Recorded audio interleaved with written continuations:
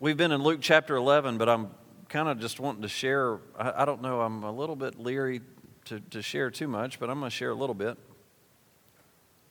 where my heart is right here. I got here tonight, and let me tell you, relationships are battles. They're challenging. That's my wife's word, challenging. My whole family knows that word. Challenging. And, those that are closest to you sometimes are the most challenging. Not sometimes, they are the most challenging. Most of the time it's between spouses. Tonight, is with one of my children. And the funny thing is, all the right things can be in place for a successful relationship, but poor execution can keep you from it. And the last thing I want you to hear tonight is that my kids had the poor execution. I couldn't get the point across that I was trying to get across, and got extremely frustrated that this child wasn't getting it. And I think that so many times that this happens with the Word of God, we come in here and hear something that we want to do and we think it's right, but then we get out and we can't, it doesn't click. Paul says, I know what's right to do, but I can't do it. I know the right thing to do, but I can't do it.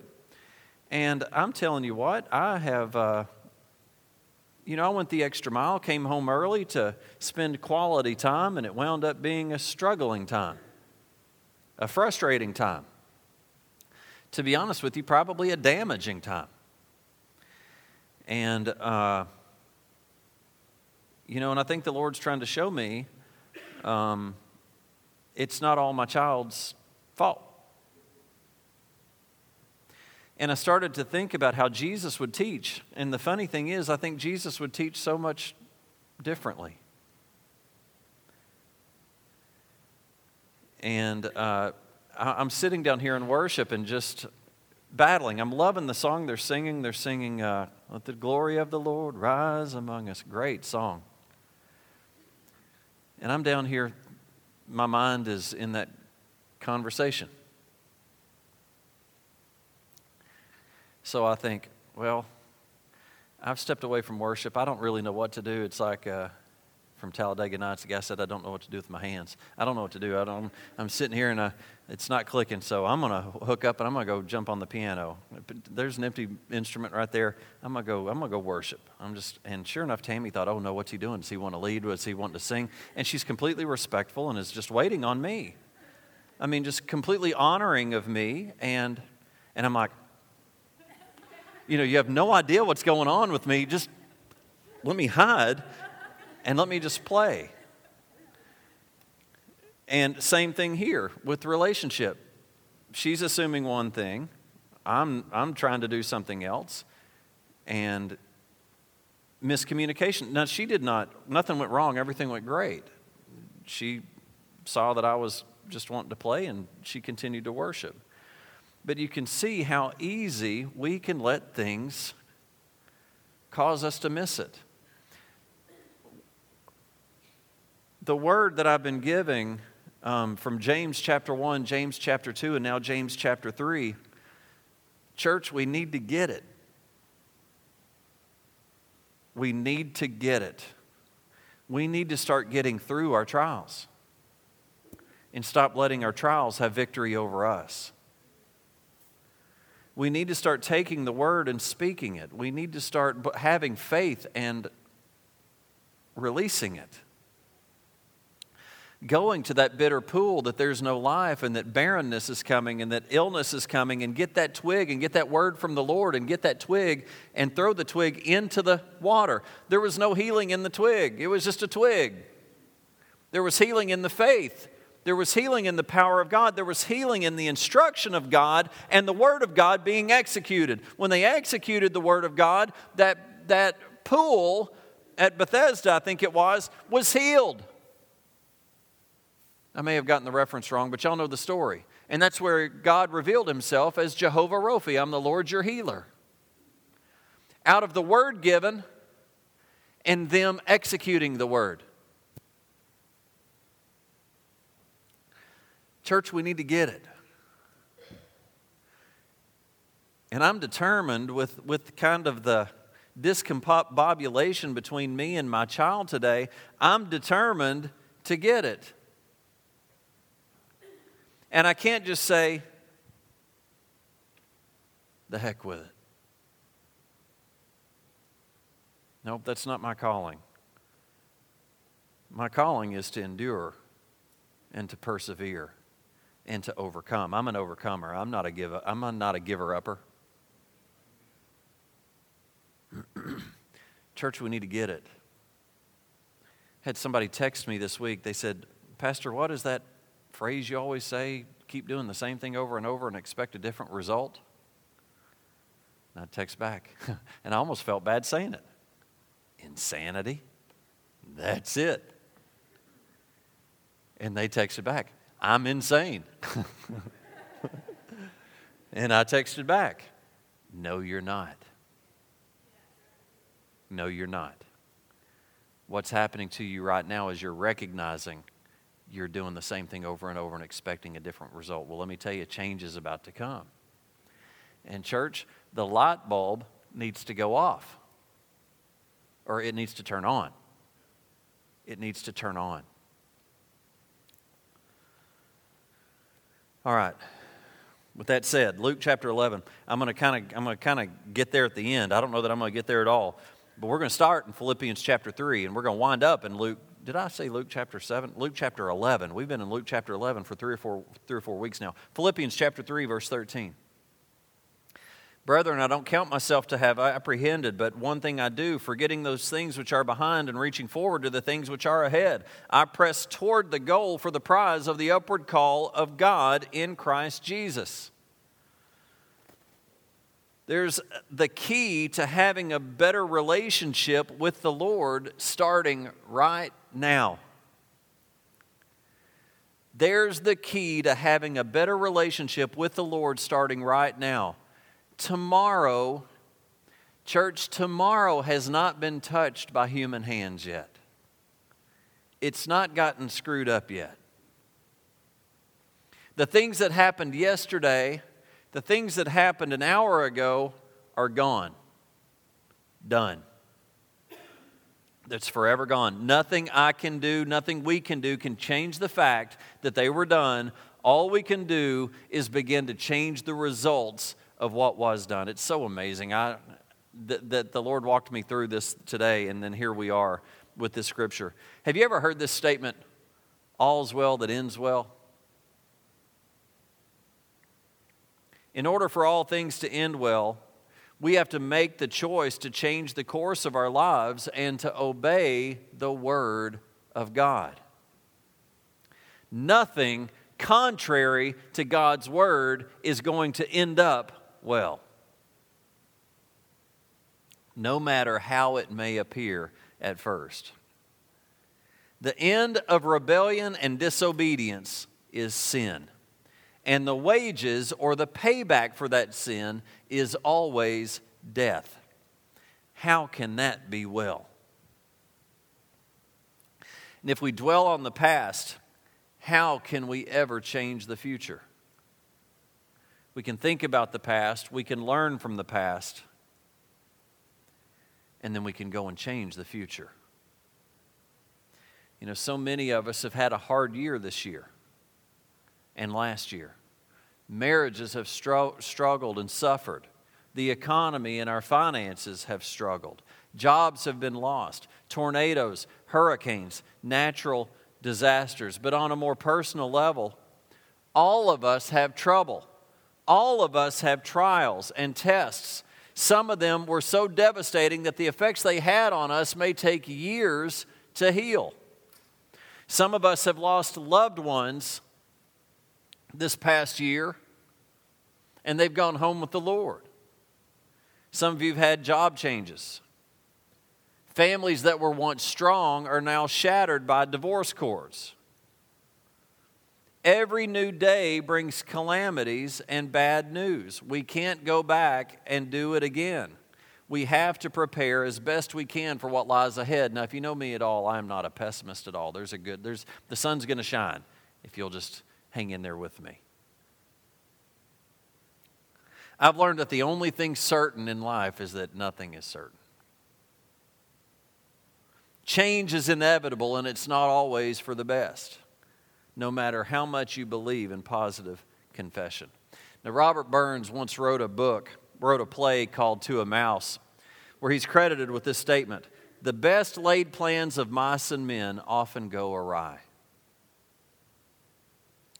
You know, this year or last year has not been a perfect year. And 2012 or 2013 will not be a perfect year either. Life is imperfect. There are no perfect people. There are no perfect jobs. There are no perfect kids. There are no perfect churches. If there was a perfect church and this was it, the moment I showed up, it would be imperfect. Why? Because I'm imperfect. I'm not perfect. There are no perfect spouses. We all have to contend with, if you know the expression Murphy's Law, and you know, as you look around the congregation, you think some people here might even be kin to Murphy if you really started digging around. Have you ever felt like you were? Maybe you think you're not where you thought you would be at this time in your life. What are we going to do about it? Listen to a couple of these statements. It isn't what happened to you that matters, it's how you handle it. You can get bitter or you can get better. It's not your aptitude, but your attitude that will determine your altitude. You know, if the Lord doesn't come back tomorrow, and we're still here tomorrow, how do we begin another day, another week, another year to see that we are moving forward, that we are walking closer to God, that we are walking in victory? You know what? We do not have to stay where we are.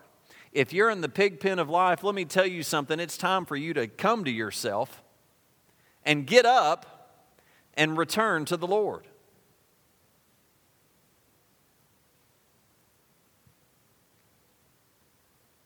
What do we do?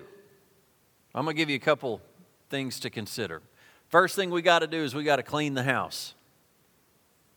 Clean the house of dust, of footprints, of dead leaves, of trash that has somehow entered into our hearts. With every evil wind that blows around us and against us, if we're not careful, dirt and filth always enters in and settles in the crevices, in the corners of our lives, of our hearts. And you know, I've been in people's houses. I've been in nice houses. I've been in expensive houses. And you know what? No matter how hard they try to keep those homes clean, and you may even be a germaphobe, dirt is still going to come in. Have you ever seen a house that no one has visited? They put blankets over and just left it alone? After 6 months, it will be filthy. And you know, with the houses that are built today, they're sealed. The windows are sealed. The doors are sealed. They are designed to keep the outside elements out. They're even soundproof to where you can't hear the things outside to an extent. But somehow, dirt comes in. And it doesn't come in the way that the house was designed for things to enter and exit. They come in through cracks. They come in through crevices. That's the same way with you and me. Even if we stay in a constant state of repentance and strive to walk perfectly with the Lord, there's always something that will get by and settle in. Some things, no matter how hard we try to rid of ourselves, just hang on in spite of our efforts to break free. And the only way to get clean is not by our willpower.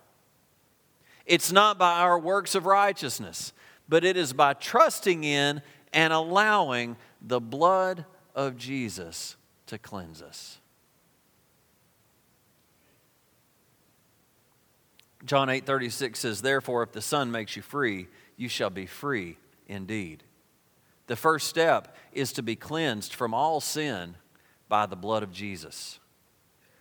And that also includes the sin of omission, where we simply fail to that which we know is good. James 4:17, and we're going to be getting there on Sunday mornings. Therefore, to him who knows to do good and does not do it, to him it is sin. This is one of those scriptures, I think I've told y'all before, it's one of those that I wished I hadn't read. Have you ever read a scripture and thought, oh man, I wished I didn't know that? You know, ignorance is bliss. Sometimes I kind of think God's going to have mercy on me because I didn't know not to do that. If you know to do good and you don't, if you know what the right thing is to do and you don't, it's sin. Now, who hasn't let a little dirt sneak in? That's all I'm trying to say. But it also includes the sins of commission, where rebellion and disobedience arises within us, and when we fail God intentionally. Sometimes we do it knowing what we've done, don't we? I'll say yes, we do. Being swept clean by the blood of Jesus is a wonderful thing. Our load gets lighter. Our way gets brighter and better sometimes in so many ways. But being cleansed is only half the solution. There has to be a positive influence in your life, a power that will create a barrier that will prevent the entry of filth of the world once again. Have you ever noticed that it's easy to tell when a table is dirt, when there's a speck of dirt on a table that's clean? Have you ever noticed that a clean table will show dirt better than a dirty table?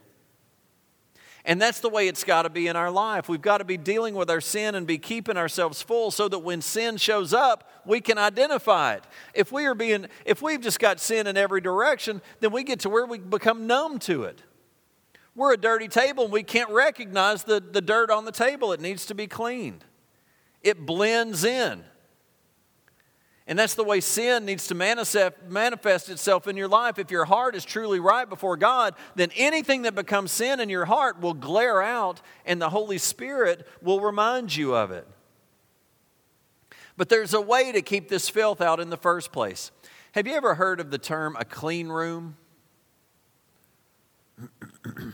In the world of computers and in areas where critical research is in progress, there's such thing as what's called a clean room. Well, how do they keep a clean room clean?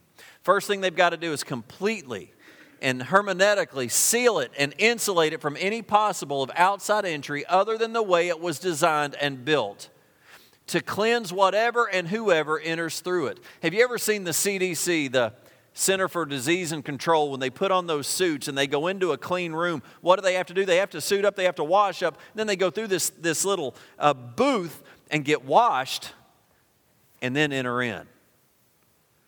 There's only one way in, and they keep it completely clean. There's a washing and decontaminating process that's got to occur before outside elements can enter. That's what the power of the blood of Jesus will do. It will wash away all sin. His blood seals you into the kingdom of God as His own child. And nothing on this earth has the power over the blood of Jesus. Nothing. Nothing.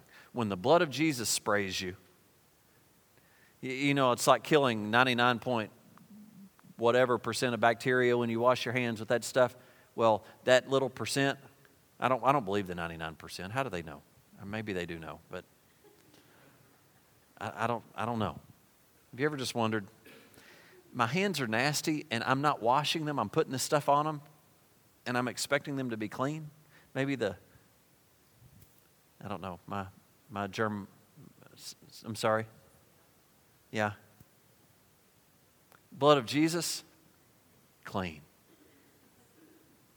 Totally. Removes every bit of sin. After the blood has cleansed you, it doesn't stop there. There's an ongoing and continual washing that comes. Ephesians 5:26 says, that he may sanctify and cleanse her with the washing of the water of the word, that he might present her to himself a glorious church, not having spot or wrinkle or any such thing, but that she should be holy and without blemish. The blood of Jesus cleanses us. Then what have we got to do? We've got to wash in the Word. We've got to wash in the Word. We've got to be cleansed by the blood and allow the Word of God to have its continual effect in cleansing our heart and life. And then there's one final step. Again, if we look at the clean room example, in order to ensure completely that no outside contaminants can enter in any crevice or crack, there has to be an air compressor. There's got to be air that creates a positive pressure on the inside. And wherever there may be a danger of leakage, the positive pressure is there to blow out and push contaminants away. That's where the power of the infilling of the Holy Spirit comes. We get the blood of Jesus to cleanse us of our sin. We start washing ourselves with the water of the Word. Then we allow the Holy Spirit to come in and literally keep out anything from coming into us. A continual filling. In Ephesians it says, be filled with the Spirit. That is continually filled. One time being filled. We saw this last week that our blessing tends to run out of our mouth. That we leak, that the Spirit leaks out of us, out of our mouth by the things that we say. We can't control the tongue. When we let our tongues go, we let sometimes that power go with it. But we've got to be filled with the Spirit. If it was not for the Holy Spirit in your heart, if you don't create that positive influence inside your clean room heart, then your clean heart can actually become a vacuum. And when you take something out, without putting something in its place of equal or greater power, then you create an empty space where nothing is, and that's what a vacuum is. Let's look here at Luke chapter 11. I'm almost done. Luke chapter 11, verse 24. When an unclean spirit goes out of a man, he goes through dry places seeking rest, and finding none, he says, I'll return to my house from which I came. And when he comes, he finds it swept and put in order. Then he goes and takes with him 7 other spirits more wicked than himself, and they enter and dwell there, and the last state of that man is worse than the first. Have you ever recognized that if you get breakthrough over an area, maybe it's addiction, maybe it's in your marriage, maybe it's something major, maybe it's not, have you ever noticed how easy it is to fall back into it? How that thing that had gotten you down, that you had gotten breakthrough, how easy it is to pick up that cigarette again or to go back to that pornography site. How easy it is to fall back in. Why? Because you came in here and came into church, you came into the Lord, you came into the presence of God, you got the blood of Jesus, you got cleansed, you got it cleaned out, but you didn't feel it.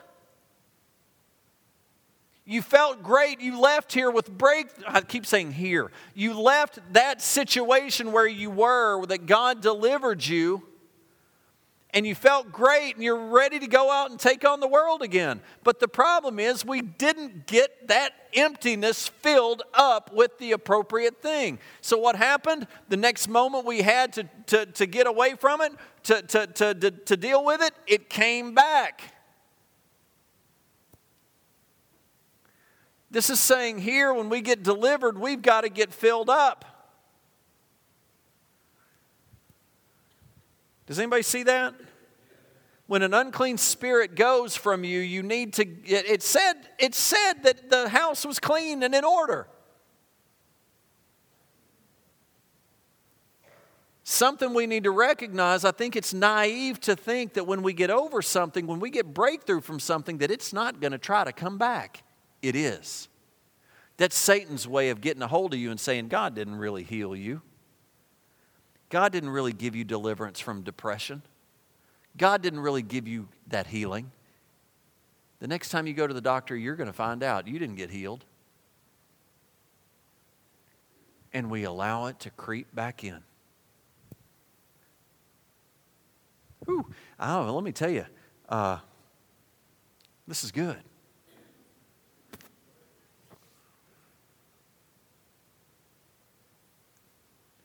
It's Scripture that these things that we've battled, the Lord's desiring to give you breakthrough over every battle you're facing.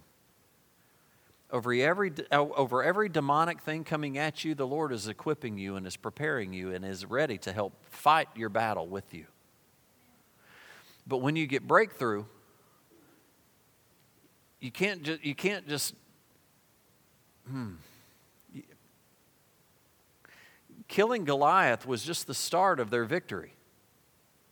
They had to go possess the land. They had to go and run the rest of the men off. Their army was still sitting out there.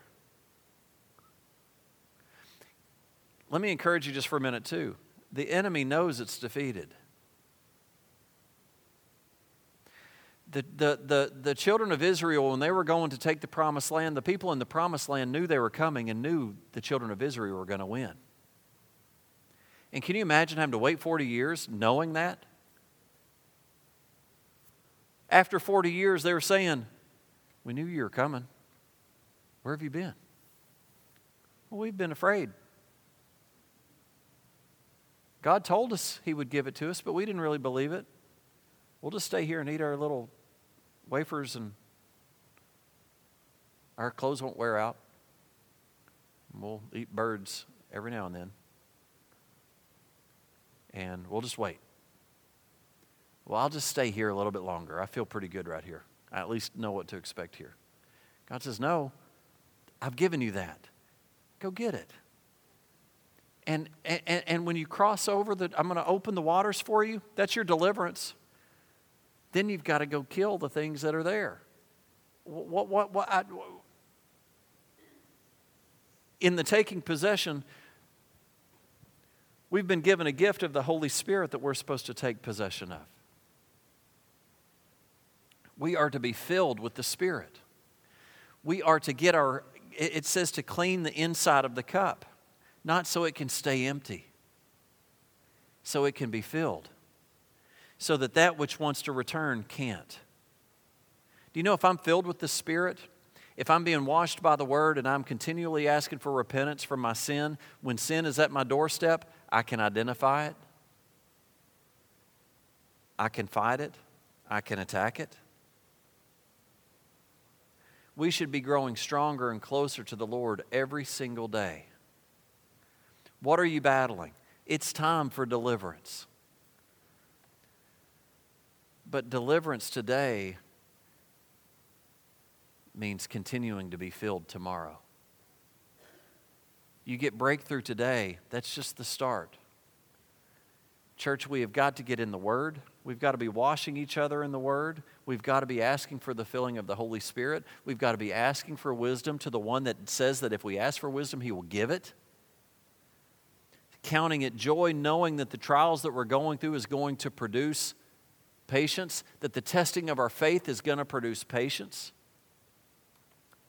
That's what we have to look forward to, even in our trials. That God's going to rescue us. When an unclean spirit goes out of a man, even if we clean up the house, it's going to want to return. We have to be full. We have to be full. There's an old song that says, every day with Jesus is sweeter than the day before. Every day with Jesus, I love Him more and more.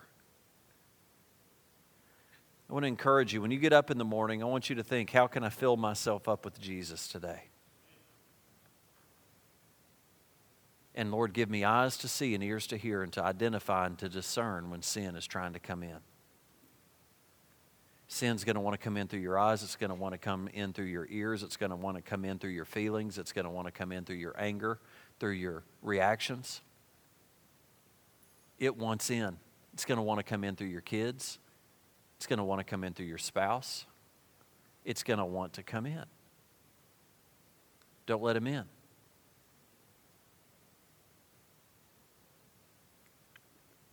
I don't mind. I would love to pray for you to be filled with the Spirit if you haven't been. I want you to know Luke 11 says that He gives the Spirit to those who ask. Just like when you were saved, you believed in faith and you asked Jesus to come into your heart and confessed Him as your Lord and Savior. The same way in faith, you ask for the Holy Spirit, He will give it to you. Be filled with the Spirit. Let's pray. Father, I thank You for tonight. And Lord, I just ask You to help us in our spirit, in our soul, for the light switch to go on.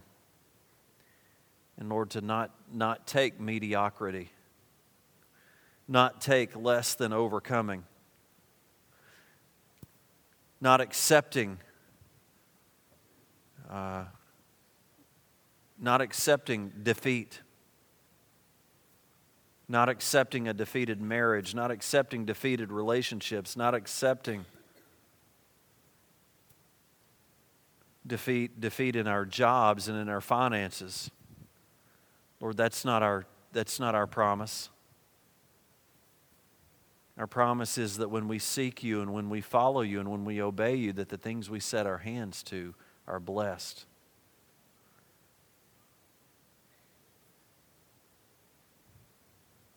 Lord, I desire for this church to be a blessed church.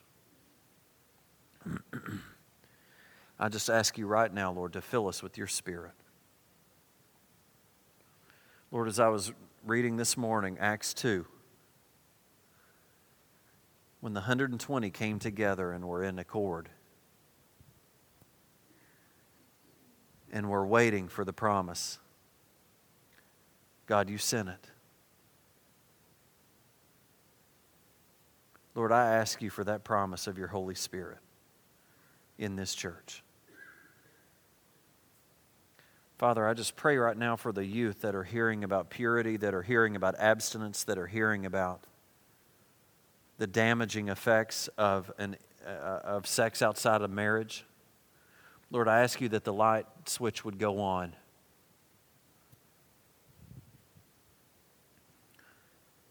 Just pray for the power of the Holy Spirit to be upon them tonight, for those ears to hear, those hearts to receive. Protect our children. Protect our children from disease and from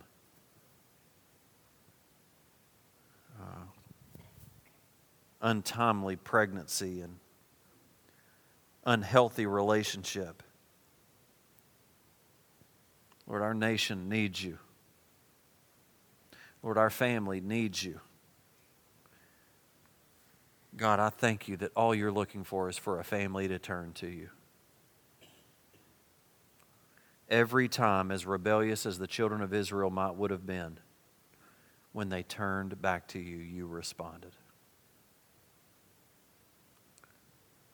Father, I just thank you. You're so good. Lord, I thank you for this church. I thank you for my staff and this worship team and all these people that serve in this church every single week. Lord, bless their time, bless their efforts, bless their families.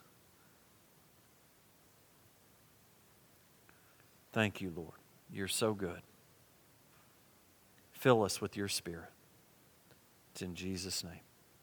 Amen. Amen. God bless you. Have a great rest of the week. Remember, keep your lips from evil and your tongue from speaking lies, that good days are ahead of you to those that do that. Good days ahead of you. I think that's right. Amen. God bless you. Have a great week.